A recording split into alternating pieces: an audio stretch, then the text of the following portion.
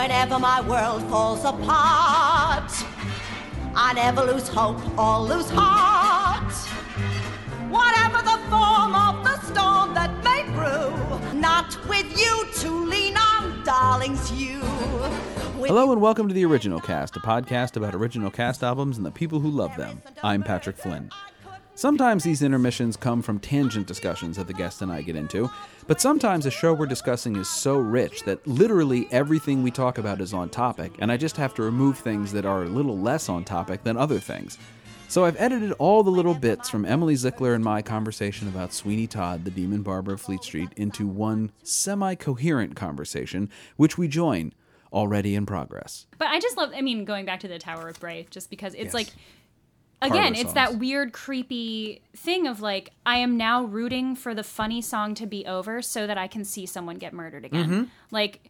You become, as an audience member, I become kind of okay, when's this going to be over and when are we going to get to killing people again? Right. And that's a very sort of alienating place to put the audience once they take a, step outside and they're like, wow, I really was just rooting for this guy to go ahead and kill somebody. Right. Because damn it. And I wasn't enjoying the comedic performance because I wanted him to die so bad. But it also shows you the other problem with cutting it, to me, at least it still exists, I think, in most forms. It just gets cut down. But is how you see how smart Mrs. Lovett is. In that moment also being all these excuses she has to make up. We just lock him in there because he's a little special and he's a little touched. There's so much good irony in this show. The fact that he's not touched... But in 10 minutes he will be because the beetle's going to come tumbling down the chute. And after he finds a toenail. Right. And it's going to be, Toby's going to snap. Poor fragile. Yeah. We haven't even talked about Toby yet. Let's talk about Toby. Toby. So this is what I loved about the revival, the John Doyle. Oh, okay. Was the perspective of turning it on its head and having it be a memory play. Mm-hmm. And have it be Toby in the asylum, basically recalling these events. And that's why that snake eating its own tail sort of cyclical nature of the story comes back, because it's his limbo. It's him rocking back and forth in the fetal position, remembering these things in a padded room, which I thought was really cool in terms of the storytelling perspective. But stripping away instruments from this score makes me sad all day. Yeah, it doesn't. It just doesn't do the same thing. It really hurts. And as much as I want to see, somebody playing the tuba and playing Mrs. Lovett, I think it worked better with company. Yeah, it's certainly more logic. It's very logical with this show too, because of this sort of... What's really funny about this show to me is that, the biggest production of it ever staged was the original Broadway production, and then every other New York production strips it down to its essence. Which is apparently what Sondheim originally conceived of, was a much smaller chamber music-y kind of thing, which is what the John Doyle one tries to be. Is more gothic penny dreadfulness of it. Yeah. But it's too big for that much stripping. Yeah, I just think that it became a little gimmicky. Yeah. And it's a long show. That's the other thing. Yeah. Long shows, gimmicks when you have a state, they do not hold up for 3 hours. Especially not with a show that does have a lot. Eventually you kind of want the people to put the instruments down and just act, because damn it. Because I didn't see it. I didn't see it either. I had a friend who saw it in New York, who called me afterwards. He didn't know the show at all. He just went because he heard it was great. And he called me and said, I saw the Sweeney revival. I said, oh, how was it? He's like, oh, it was tremendous. I have no idea what happened in the story, but it was a tremendous thing to watch. And I thought... Well, that's too bad. Well, that's bad. Yeah, I kind of thought, well, that's interesting. It's good that you had a good day, but he had me tell him the story, and I told him the story, and he went, oh, so that's okay. What happened. He's like, I kind of got some of that.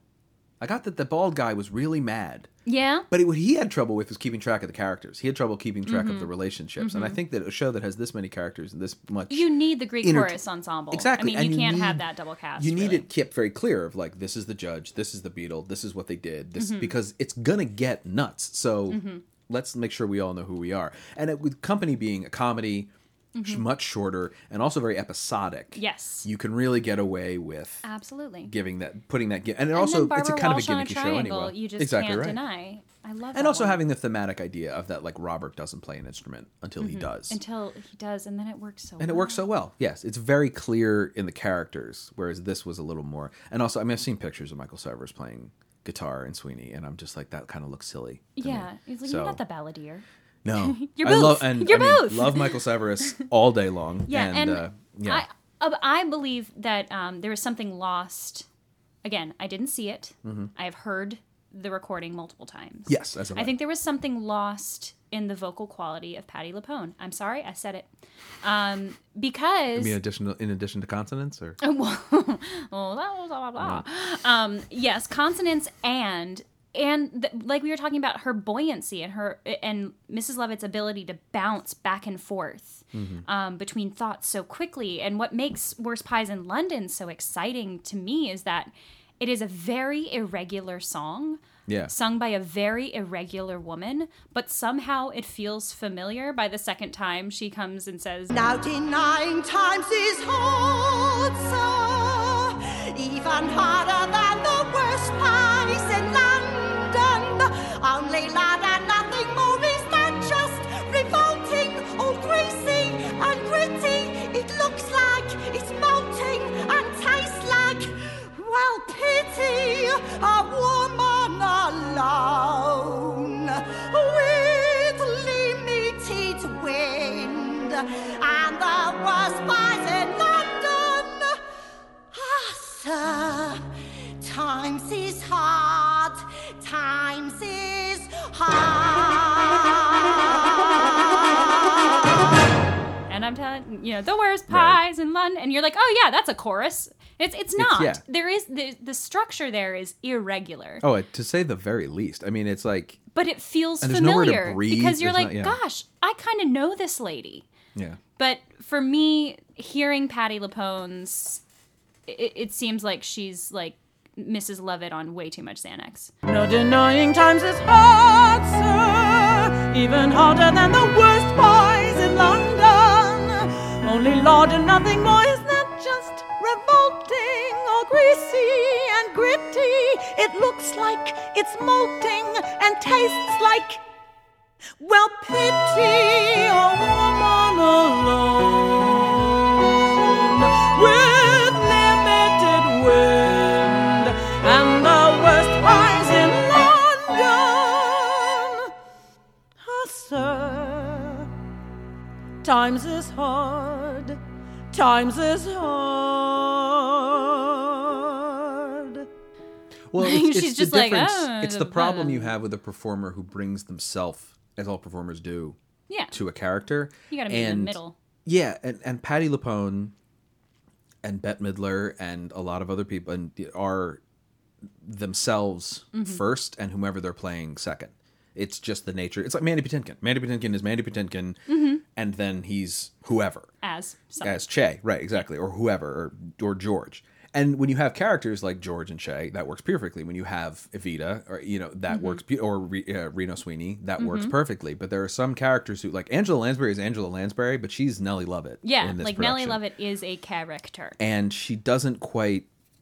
We're not able to escape the very Patti LuPone-ness of she, and therefore, I think what you're responding to is that. It just like, feels that's too much Patti like LuPone Patti playing Mrs. as Lovett, as opposed to Mrs. Lovett done by a brilliant actress. It is also the problem, though, I will say, in her defense, of like, Worst Pies in London is kind of like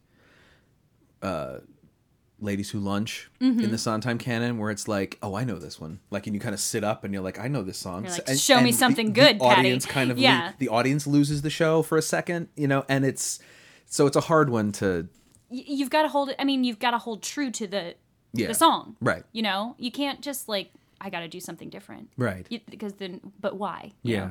Why do something different if it's not held up by the text? Exactly, because there's only it's not a patter song, but it kind of is. It's not she's thinking a lot of things very quickly, and she. Well, I feel like she's trying to figure out what she's gonna do. I really like when you said, she said, "No, please stay." Okay, right? Don't when go. You said, if she recognizes these him right away, she's got to hold him there. Yeah. And when she does that, like. A customer.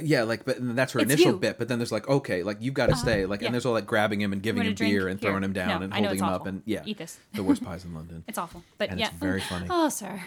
Times is hard. And then she doesn't rhyme at the end of the song, which is the best part. She's just like, times is hard. And you're like, that has nothing to do with anything else except for the fact that, yes, they are. Yes, they is hard. They is hard. Yes. But Toby. Yes, Toby. We were talking about Toby. And then I talked about Joan Doyle. But with Toby, again, like, he's sort of that, like, Oliver Twist character of, like, he's coming along for the ride and, like, the story's happening around him. But, like, I mean, nothing's gonna harm you. Oh, God. Not while I'm around. Nothing's gonna harm you, not while I'm around. Nothing's gonna harm you, no sir, not while I'm around. Demons are prowling everywhere nowadays. I'll send them howling, I don't care, I got way. Of course you do. That whole scene is the most, like, honest human moment of, like, the closest thing to a mother-son relationship. And then she pulls out the purse of the dead guy. Yeah. Because she's not that smart. No. Like, if Cosette didn't smart. Recognize Eponine, like, he's gonna recognize that purse. Yeah.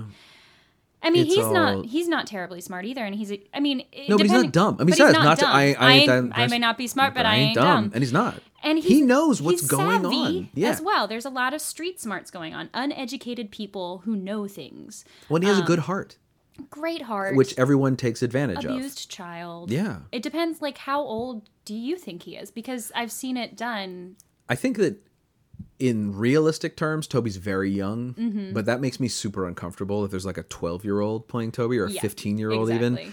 So I think that Toby, the actor playing Toby, should be young, but should be old enough that I'm not like, because that would make me so sad. That would just be the saddest thing in the world. Yeah. So, and then, I mean, like, the film version kind of went in that direction, but... Well, the film version younged everybody up because they cast Johnny Depp and Helena Bonham Carter, who were too young, so then they had to cast... but they cast them so for Joanna looks like casting she's them. 10, which makes me and super Antony, uncomfortable. Yeah, Antony is oh not my God, they're babies. They're absolute babies. Yeah, that film was not great. The Original Cast is produced and edited by me, Patrick Flynn. The Original Cast is on Twitter, Facebook, and Instagram at OriginalCastPod. You can follow me on Twitter at UnknownPenguin. Rate and review us on Apple Podcasts from the convenience of your iPhone, and or check out The Original Cast on Stitcher if that's how you get down. My thanks to Emily Zickler for coming down and talking to me. I'm Patrick Flynn, and I can't. I have rehearsal. I've got you to lean on. We've got you to lean on. I've got you to lean on, darlings, you. Hi, this is Brad. And this is Katie. And we're the hosts of Decomposition Podcast. I think, considering the material we're working with, that language was neither shocking nor inappropriate. It's Good enough for me. upsetting and delightful, much like this song. No, this is just rhyming nonsense. Yeah, here to hyperanalyze all your favorite terrible songs. From Billy Joel to Taylor Swift And Pitbull to Kiss, we break down what makes these songs so good. while they're so bad. This is a postmodern commentary on human existence. Billy Shakespeare did write a whole bunch of sonnets, 154 to be exact. I am not suggesting that this is a good or artistic song in any way. It's not good, but it's great. You can find us at decompositionpodcast.simplecast.fm. Or subscribe on iTunes or your favorite podcast app. Check out our new episodes every Monday, and remember, They're not guilty pleasures. if you don't feel guilty.